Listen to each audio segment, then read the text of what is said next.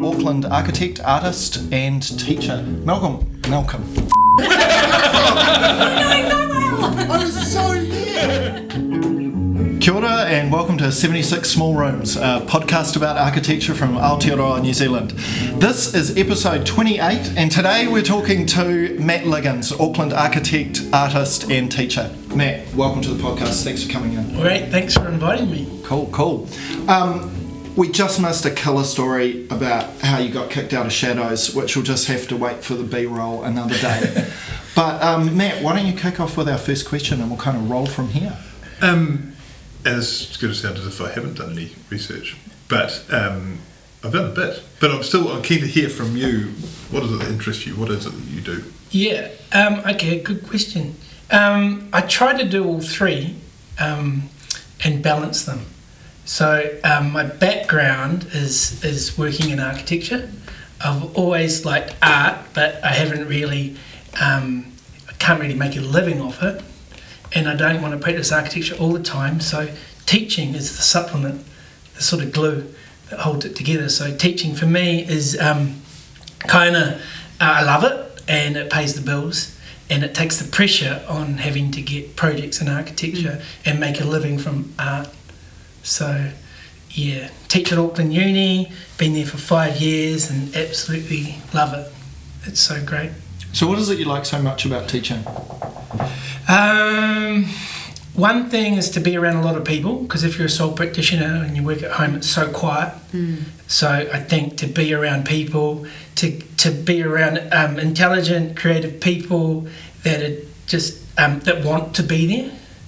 Like I learn from the students, and they're so nice people to be around. Like practicing architects can just be so negative or so stressed, and you lose your go and your energy. But students are just so happy and such nice people to be around, and you forget, like, you know, what it's like.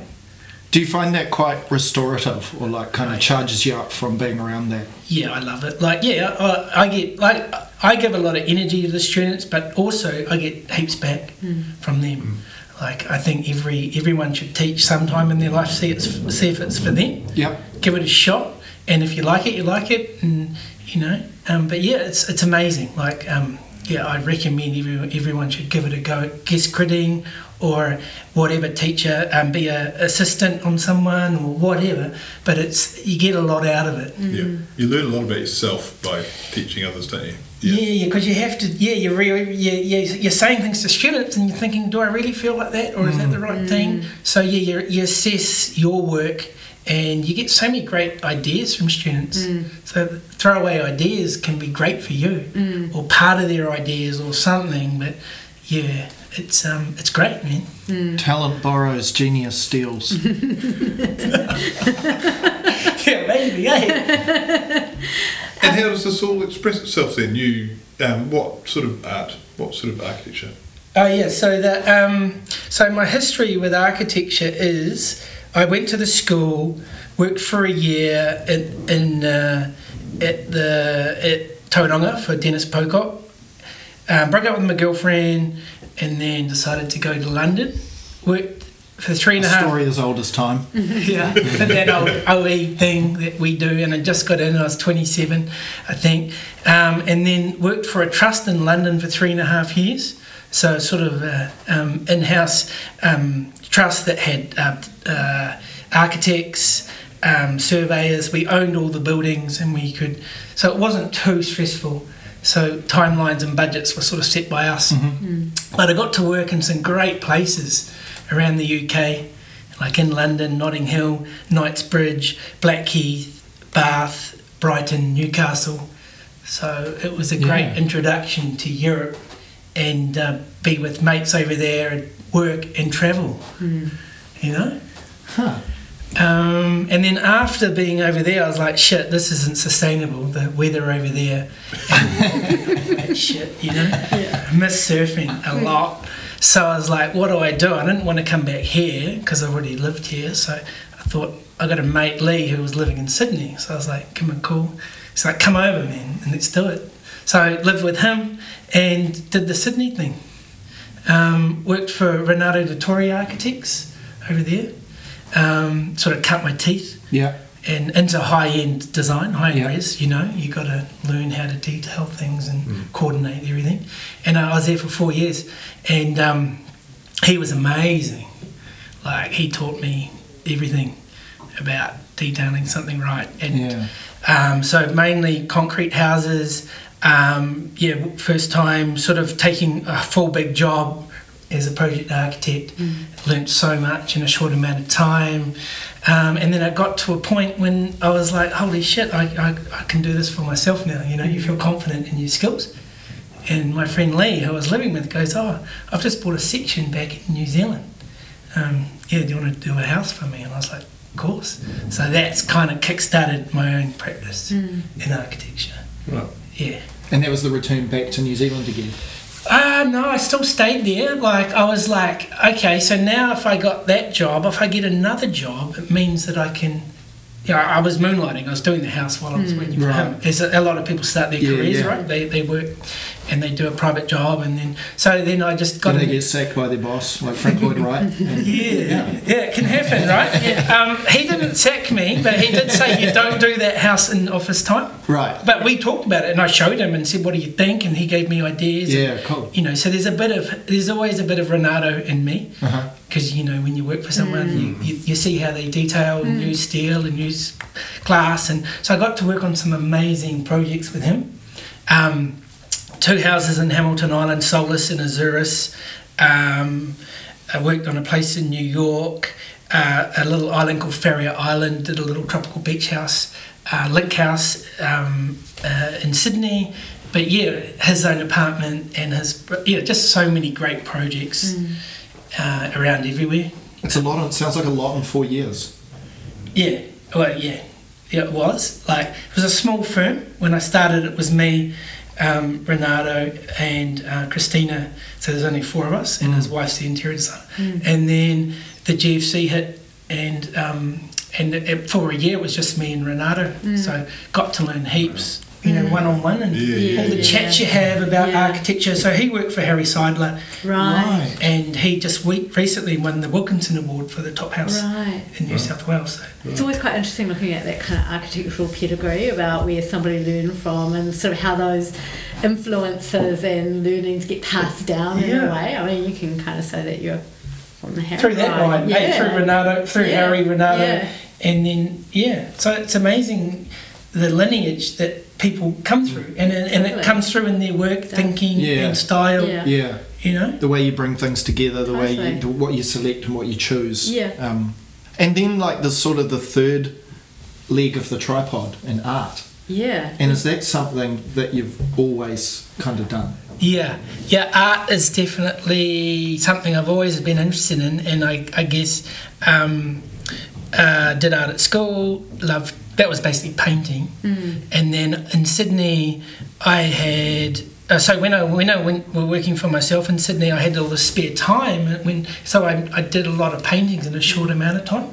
Had a show, and then after that, I got another show, and that was just paintings and a few sculptures. But then since being back in New Zealand, I had the opportunity to do a piece for Art Week through Deborah Whitespace, who started Art Week and the Art Fair, and I know I'm friends with her daughter Ness, and anyway she knew about my work, and she goes, well, do you want to do a piece and get the students to do some pieces for Art Week? So that was when the Pyramid Schema project turned up. And how long ago was that? 2016, so 3 years ago. Did the pyramid. And that project came from just random drawings that you do, and it evolved into a built structure, and that might have came through from teaching this project at university with Freshies, making a little recycled playhouse. If you look at the genealogy of that, with these drawings, then I thought, well, why don't I just build a pyramid and sit in it and cheer people up? So for those, we'll put some. I loved it, by the way. It put a smile on my face. For those like listening at home, and we'll put some images up on our Instagram if we set up Instagram or our Yes, Facebook. let's do it. We're doing it. Do you want to just describe kind of what that installation was and what that piece was and what it did and how people kind of interacted with it? Sure. Yeah, so the whole idea was that just how people are struggling everywhere now, but in New Zealand, cost of living is high and wages haven't gone up like that, especially renting, food, petrol, you name it. And so people are just, they're more stressed and working really hard just to make ends meet. And I thought, that's the pyramid, the bottom of the pyramid, top of the pyramid, everyone's making more money and all that. So that's where the pyramid shape came in.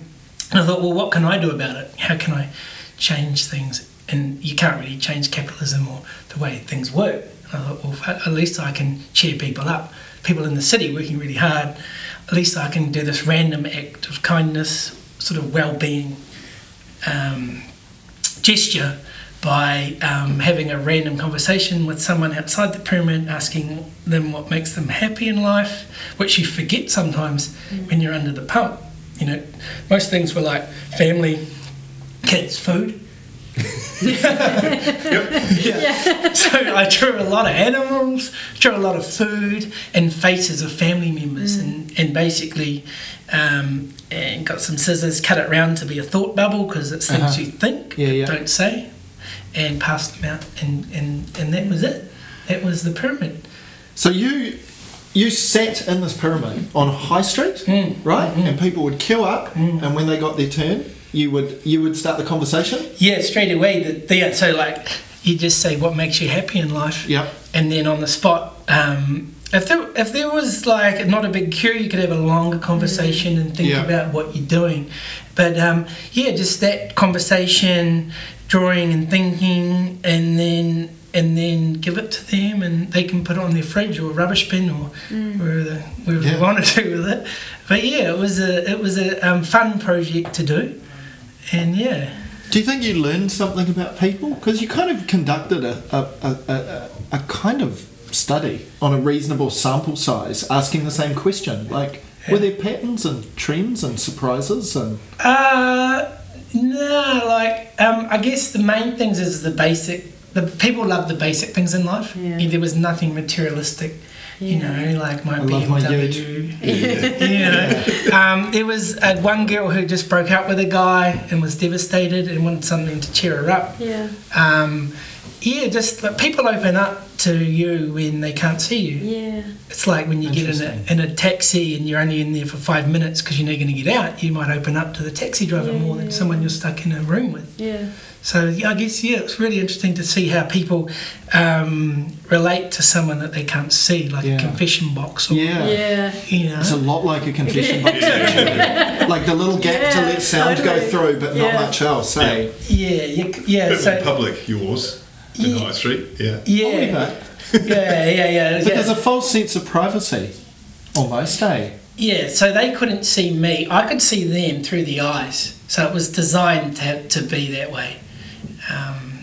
But that was a good project. Like, it was fun. And that kick-started a few other projects, in the same sort of vein or family. So it'd be good to hear about some of those other projects, but what I'd be kind of really interested in hearing from you now is this idea of these like three legs of a table, right? And we've talked about like your architectural practice, teaching and art.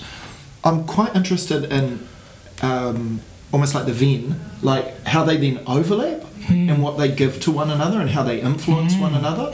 Because my sense of it, the way you've always talked about these things, is that they are very much intermeshed. They're not separate things where you put one thing down and go, now it's time to do that. No. So the way they overlap and infect one another and inspire one another, I'd be interested to hear your kind of view on that, or what if that's even an accurate description. They do at different scales. I think the key thing for me has been drawing and just sketching out thoughts and slow cooking them like because you're not forcing a project, or when you've got a brief or you've got a project and you sit down to do it, and if you're not in the mood, but these things come at different times. And my way of working has been I've developed a way to work, and it's just A4 sketchbook and draw and then file away. My house is a mess. My girlfriend will say, fuck man, the studio is just like, clean your papers, you know what I mean? File them away. So they go on the bed, and I can look at them when they're on the bed, so I can immediately see them. Yeah. They're the ones I'm working on at the moment, and then when they're not there, they go into a shelf. But it's slow cooking ideas at any scale, houses, art, and things like that. So they do. Yeah, and they do cross over, like with these projects. They have been growing in scale. And to get to a point where the Vitruvian Tunnel is basically a tiny home. It's a freaky thought that some tiny home, it's not insulated and it's open at both ends. But everything's become so expensive now, people can only afford smaller places and things like that. So that's the freaky thing from the Vitruvian Tunnel. It's got so big that you could sleep in it and live in it. We've talked about where would you put the bathroom, where would you put the kitchenette, where do you put the bed, where do you put the lounge? Because it's big enough to do that. And the project before that, the place at Baghouse, was just a queen size bed. Yeah, which sort of at least. And people did sleep in these, right? I did. Right. And then it's been at my friend's flat in Herne Bay, and people have been sleeping in there. But the night of Art Week 2 years ago, I slept in it down at the Viaduct, and then it was there for a month. You just sort of left it there for the month for people to do as they will with it? To a degree. Yeah. Yeah, because, active vandalism or using it and shutting the door. Yeah. Like there were a couple of times when that happened. I wasn't there. I was, but it's got a flip-up door, so it was. I'd come and open it some mornings and leave it there and come home and close it and things like that. So it's just a bed there in the middle of the viaduct. But I'm sure people had fun, and one person got drunk and jumped on the roof and put a foot through the roof, and as you do, that's life. But I don't know. Yeah. And how does that all cross-pollinate to your architecture as well? How does that affect the buildings you design? I don't know. Like, I guess it. How does it? I don't know. Like, they're all one for me. I don't see them as separate. So, if I design a house, would I design something like a bigger Vitruvian Tunnel? Who knows? But you've got constraints with architecture, right? Yeah. There's so many constraints, and as you know, there's more and more constraints every day from council and that. Like when I did my first house for Lee, that was when Leaky Homes kicked in, and you had to be registered architect or LBP before 2011 March or whatever it was. So I remember having RFIs from council and having to get those in because I'm not any of those, and then we got the house approved. But I know what it's like since then. Like just how gnarly it is to work as an architect these days, to get what you want done, keep everyone happy, and to still love your job at the end of the day, that you're going, fuck me. Where's that sense of happiness or enlightenment through working that you used to get? I think David Mitchell said that back in the day, a set of plans was for 4A3s. And, how many is it now? You know what I mean? Hundreds for a house, it's even. Nuts. Yeah. Because a lot of your art or a lot of the drawings that I've sort of seen actually comment on this as well, There's often kind of architecture in a box over here, rest of the world, enlightenment. Building code. That little diagram that I did that time. I guess one thing is, being able to comment and put stuff out, your frustrations with the profession, as something. That one, There's a diagram, there's a thing that Matt spoke at Warren and Marnie a few weeks ago, and I'll post this diagram, which is this complicated sort of thing of like earth at the bottom and I am an architect, and as it goes up it's like I am God, and then there's E2 and H1 and the building code and heaven and then on the way down it's like fighting against this idea I want to be an artist and struggle and then ending in hell in the centre of earth. And I think, would it be fair to say that you think that these constraints hamper and prevent the artistic elements of art, or the expression, or the fun, or the joy of it. 100% these Yeah. days. And so, even practicing in Australia, how easy it is to get a DA and CC through, which is New Zealand, Like a resource consent. and building consent. Yeah. And I've talked to my other architects like Chris Tate and then Gary Lawson how easy it is to get work through in Australia because of the system having private certifiers that basically will take the risk, and you don't have to give them, spoon feed them, details they already, basic details that you shouldn't have to do because you know what you're doing, or you've done it so many times, and so maybe things need to change here. They've gone too far that way. They can go back the other way, and things are a bit easier for us. Yeah. I don't know. What do our other architects think of that? Yeah. I don't know. I mean, I look at some of the RFIs we get sometimes, and it's just like, really, really, you're asking for. I can't think of an example, but some of the questions are so obtuse, it's just ridiculous.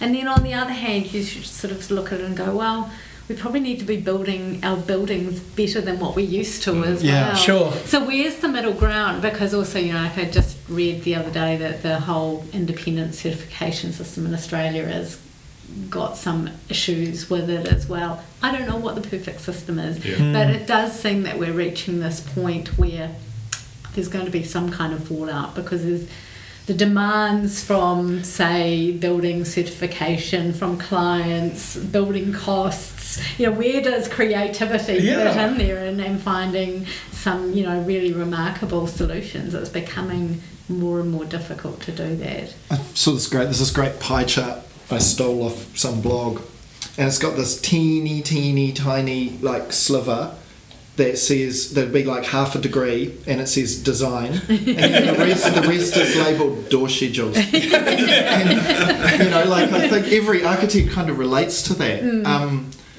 Do you think it's important, architect, if they aren't finding that in their practice? Do you think it's an important ember to keep burning? 100%, man. I had to do it. I had to do it. Like I had to do something else, right? Because I've done it for 10 years to sit in an office and do CAD all day. And then, I knew I needed more myself. And I know you have a band and you do the podcast, and other people do other things, but just like if you could balance them all a bit better so you weren't completely exhausted when you were doing it. You actually enjoy doing art when you're doing it. There was some key moments that kicked this off for me. One was, it's a little bit of a story. Can I say it? Yeah, go for it. Okay, so I was working with Renato for a couple of years, and I came home. My sister bought me Brett Whiteley's book, Art and Life.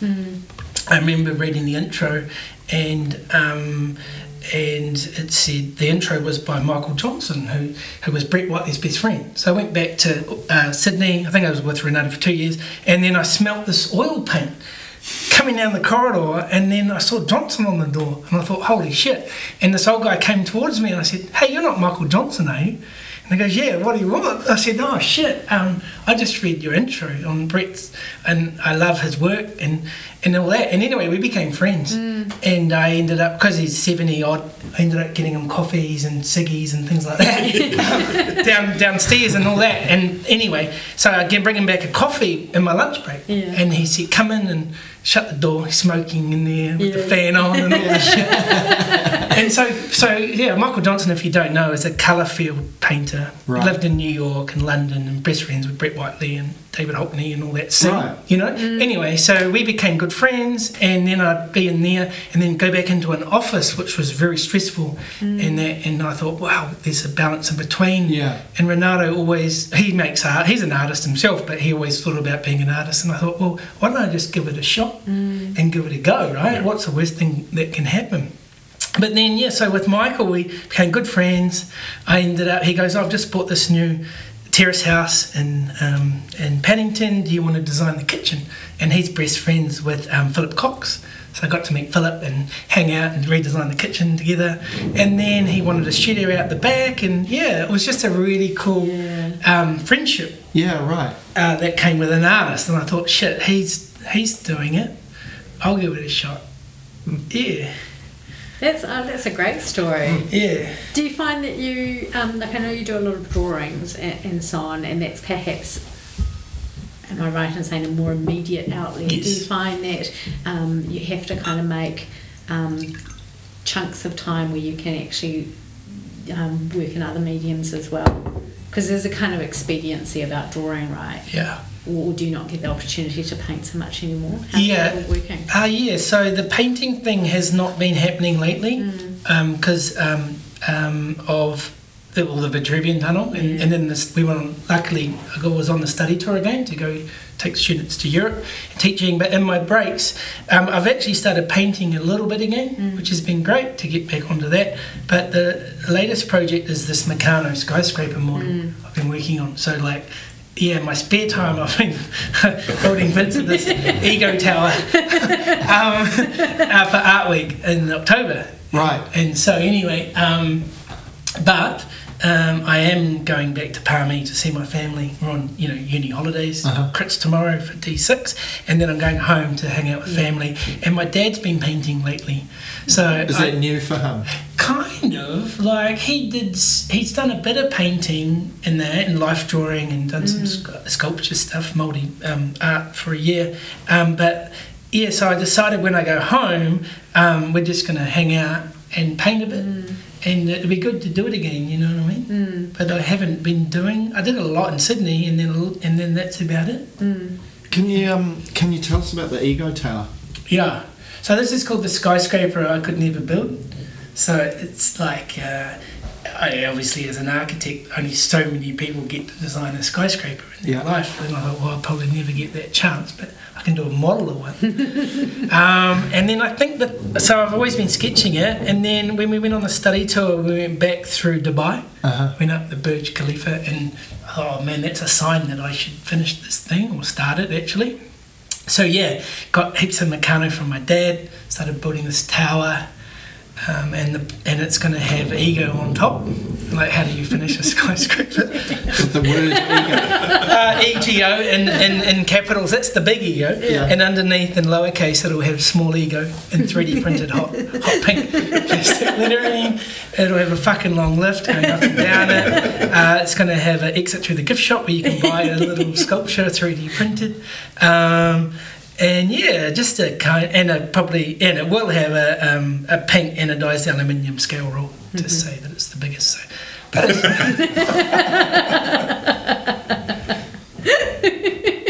Looking forward to it. yeah, Where's it going to be? So you're going to write biggest and then like make sure it's bigger than huge, like Trump, the biggest. So yeah, it's going to be so it's going to be only one night exhibition for late night art for Art Week in Freyberg Place. It'll be outdoors. It'll be in the square. Yeah, in the Freyberg Might Place. need to be, Yeah. Yeah, it needs to be outdoors. We might get a good shot of the Sky Tower behind it. Yeah. On Metropolis. Metropolis, actually. And yeah, so that's Tuesday the 15th of October, 5 till 9. Nice. Is it one? It's only one night. Yeah, just one night, and then it'll go back home. I've designed it so it's just under 2.7, so it fits in the apartment. Or anyone else's apartment. It's not. I don't really want to sell So it. pragmatic. I didn't see. I thought you'd, 2,750 just so it has to lean over a bit or something. Maybe. It's not finished yet. I've actually ran out of like long flat bar.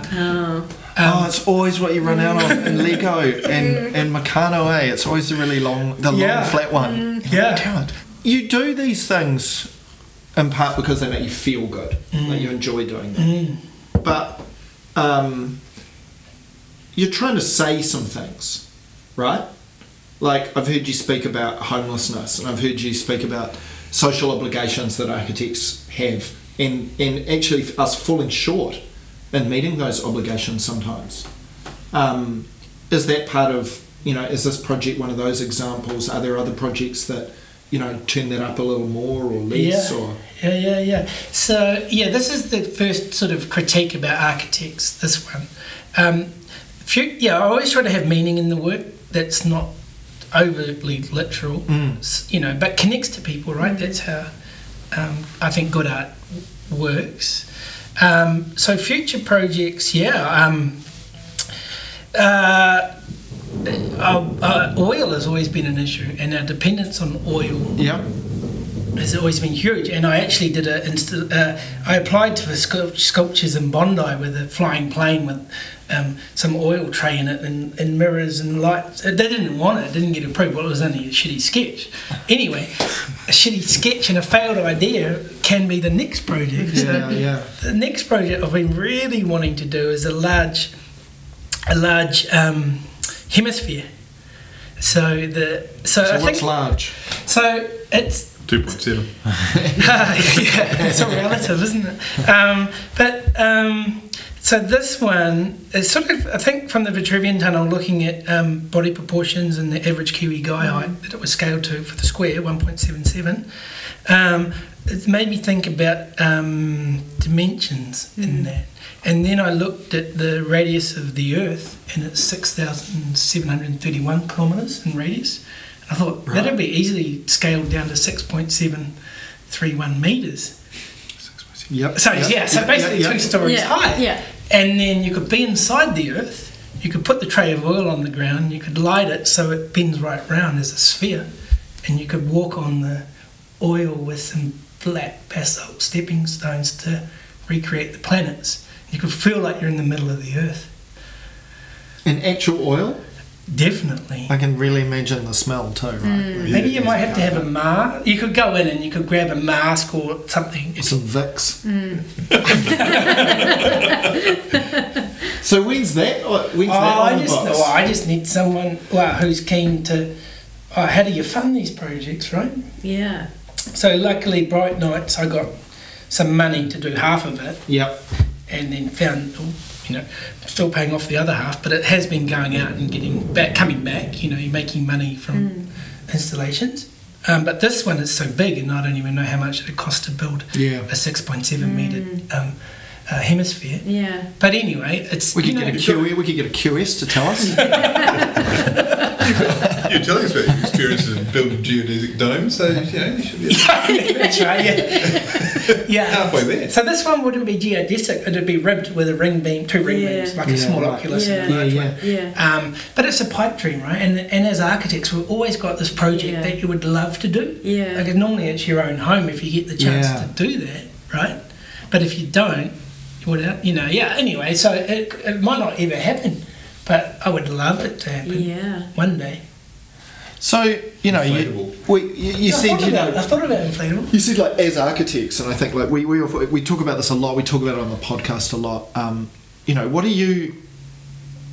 do you think architects are particularly good at? I mean, there's the obvious, like, so we design buildings, but as a process of thought, do you think we are truly particularly skilled at any kind of thought or problem solving or any particular skill like that? Problem solving is what you learn, and what architecture is problem solving after problem solving, big issue to the smallest issue. But architects they all want to. They have this save the world kind of thing, right?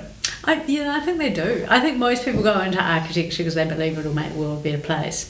And then, somewhere along the line, you kind of go, I'm not sure if everybody else... Door schedules. Yeah. But I do think so. I mean, was that a part of the... I think there's an aspect of megalomania, like being an architect, you can make a big thing that will sit somewhere for a long time, and people will see it and they might go into it and they'll use it. Like, that's quite a megalomaniac thing. The tower, the skyscraper is the sort of ultimate, quite phallic, but the monomaniacal, like, extension of that. We get to make a big thing that sits on a skyline or is on the cover of a magazine, or I think that's an aspect. Well, I did say it was pretty male. Yeah. It's probably my own therapy session. We're going to die. We all die, right? But would you like to leave something behind? Like, or have you been inspired by certain things in your life and gone, fuck, that's cool? Yeah. And when you're inspired or you get taken away when you do the art, you forget all these other things in life. Like, why do we do art? Is it just because we love it, or because it's a form of escapism? It takes you away from thinking about certain things? I don't know, man. I think it's a lot of those latter things. I can only speak from my own experience, but that time where you're making something with freedom and without much constraint, and all those things kind of melt away, and you get 1 hour of that feeling. It's like that'll get me through a month. Yeah. Yeah. 1 hour. It's like this sort of concentrated joy, like Yeah. pressed into a bale. That's really concentrated, and I can make it last me a whole month if I get 1 hour. And of that. also just kind of the opportunity to kind of step off this planet, the reality Yeah. thing for a bit, and just kind of go, and that makes me very happy. Yeah. So, what do you think we're bad at? What do you think are there blind spots that architects have? I know they don't have a good rep in society, but there's a romantic Hollywood notion of the architect too, which is really crazy. But Like the Charles Bronson character in Death Wish was an architect. Goes on like a massive killing. Death Wish. I thought you said meaning Death Proof. No, he Tarantino. goes Death Wish. He goes on a massive killing rampage. He's an Oh architect. shit! Oh. Okay, that's Which is an unusual. I An can unusual. totally relate to that. But I just think Or that in Something About Mary, he Oh, yeah. pretends Yes. to be an architect to try and impress her, which I think is a real exemplar of that. Like I'm going to pretend or George Costanza in Seinfeld. Remember, like he wants to impress someone. What do? I'm an architect. yeah. Like, Because those qualities are supposed to be, understanding, yeah. thinking. Is it that? Oh yeah. That. But I just wonder with architects, like, it's like, how can you relate to the layperson too? So you said you think we have a Yeah. bad rep. Is that the sort of thing you mean? Well, if you meet someone sometimes and they say, "What do you do?" If you say you're an artist, they're going to talk about different things. And say architecture, sometimes it's a dead-end conversation. They just don't.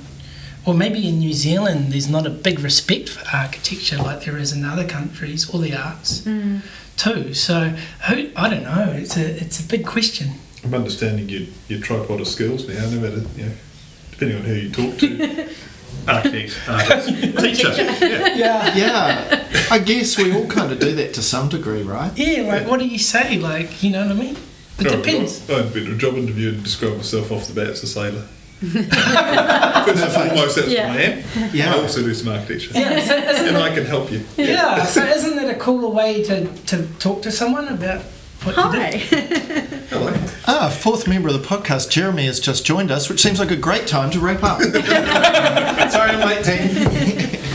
If you want to make an appearance and get a question in, we should do that. I Do just you feel have delighted to be here. And I've got a question for you, Jeremy. As someone who has been an editor of magazines, and as someone who translates architecture to the public, why do you think architects have bad rap in society? I think fundamentally it's about a miscommunication over expectations and price. So an architect will say to a client, "What do you want?" And the client will say, "I want 2 extra bedrooms, a new living area, or if it's a new house, this, and this." And the architect says, "Fantastic. What's your budget?" And the client might say something, or may not. $8? And so then the architect comes back with this amazing vision, which does not fit the budget whatsoever. And the process from then on is one of disappointment for everybody. Yeah. So why That's do the they- fundamental one to me. Yeah. And perhaps it doesn't. Perhaps it's good that this is so. But why do architects design buildings like that? If you burrow a bit deeper, it might be about the fact that people feel, especially in their homes, a great sense of ownership of them, and they worry that that ownership might be compromised by an architect. I think usually when they meet an architect, they realise that the architect is on their side. Yep. But also, I think, as a former magazine editor, we played a part in this, and that some of the most dismaying conversations I had with people who would say, "I'm a huge fan of Home Magazine. What an incredible publication. How great. Yeah, we're about to do this new thing on a bit of land somewhere." And I've been, so which architect are you talking to? "Oh, we're just going to use a drafty because we know exactly what we want." Have you not been The whole point is that architects are good. So never underestimate people's ability to miss the point, I suppose, as well. But that's not about me. So Himmels didn't turn up late. Well, you're working in the space in between, which you've probably already talked about a bit. Yeah. About those connections, right? Yeah, they have been. Yeah, we have been talking about those projects. Yeah. We haven't really been talking about the architecture stuff. But I know exactly where you're coming from with client expectations, trying to keep them happy and test out things. Renato always taught me to go for option A, get it out there, and then, what they want, and then after that, go for option B and C. You know what I mean? But yeah, that's a process thing. And whether you're going to suck it up and do the concept B for no extra cost. I think one of the hardest things when you go through your kind of apprenticeship and you start practicing is having your first option A rejected. And the rage at your client's ignorance and inability to understand what an amazing thing you've given them, which is of course completely arse backwards, and you very rapidly learn that that's not at all how it works. But I think school and other things can kind of teach you that. But realising that you're solving a problem, but it's a problem that has myriad answers. It's not like a maths problem that gets you to one number. So my brain worked that way, and I like to think I've solved the design problem, here it is. It's like, I don't know if I like it. And it's like, well, you're obviously wrong. Now, of course, that's part of the problem. That's part of a problem. And actually going, so don't like that, what about this? There's lots of ways we can cut this cake. There's lots of ways we can shape space around you. There's lots of ways we can do these materials this light, I think one thing with teaching I've been finding lately is to slow the students down. They want to jump to the first thing, and you say, well, look at this and this and this. So it's not ever A to B, and showing them that it is a frustrating process, but you get used to that process because you know it's probably going to happen. And underscoring that it is a process. It's not like, eureka moment, the design. Done. Invariably, I find increasingly if I've got a difficult problem, I'll approach it in several different stabs. I've got to kind of do a first stab and then leave it. And then each time I come back, I bring something new to it, and often where I end up with is somewhere different from where I started, but that process is really important. There's learnings that have happened along the way, and actually the bits that I threw out or discarded every bit as important as the final result, because they help me to get there. And it keeps going on, right? Yeah, but I think process is everything if you think about it, because where do you stop? Well, you stop because normally the house is done or to a degree, but it can always continue. But like when you look back at process, it's amazing to see the decisions you've made along the way and how everything comes in to make these changes. And process is everything, I think. I love it to work out how they did it or why they did it, or hearing about the failures. My niece said something really cool the other day. She's only 10, but she said fail first attempt in learning. Yeah. That's fairly profound. That's amazing. And Angus Muir, what does he say? LEDs, learning every day. Lighting designer. See what he did there? Do you think there's also a gap between the perceived glamour of form making, which is what architecture is to a lot of people and even to architects, and the potential mundanity of trying to work out where to put somebody's walk-in wardrobe? Yeah, there's a fine line between both, or both of those issues there. Yeah. Is that a bit of a thump to earth? I guess no. It depends if you're doing it every day, I reckon. Because I remember Rewe Thompson said to me, what did he say? Something like, before he passed away, in the staff room, he said something about another kitchen or another bedside table. And, and I know Pete Bosley talks about that as well. Yeah, just the repetition of certain things that, all the time. They're great to do if you haven't done something in a while. But, if you're replicating the same standard detail, changing surfaces, you become a specifier or a draftsman. And that's the thing with architecture. We all want to feel like we're doing something new. And the repetition of certain projects, sometimes after a while, gets a bit, Well, it's how you keep those. It's what's the kind of what's the fuel for the creative engine that means you can come to that problem, or you can come to that opportunity and hit it a different way, and keep it always mixed up. Whether it's an idea you've seen from a student, it's something you've seen in the landscape, it's a thought you've had, it's a sound a bird made, whatever it kind of is that enables you to go, okay, this bedside table, now it's going to be, I'm going to come at it from this angle or this angle. And you hope the client can see that, because they might be expecting to see something that they saw on the block or something, you know. But the block. yeah. So I think One day we'll do a block episode, hey? but I think it'd be great if there were more shows, and like the Grand Designs, where they did, you know, show the realities of what it's like to, especially with architects trying to get something through council and things like that. But I think stimuli in that is can come from anywhere. You know, watching Democracy Now! Every morning. Wow, that's one way to... While you have your coffee or before you put music on. Like, you know, I think it can come from anywhere though. Like, and especially with doing these artworks, that, you know, having to keep up to date with politics, what's going on in the world is great. And those frustrations, sometimes you can turn a negative into a positive with your work. Especially, you know, what are you going to do? You're going to accept it, or you're going to try to do something to talk about it.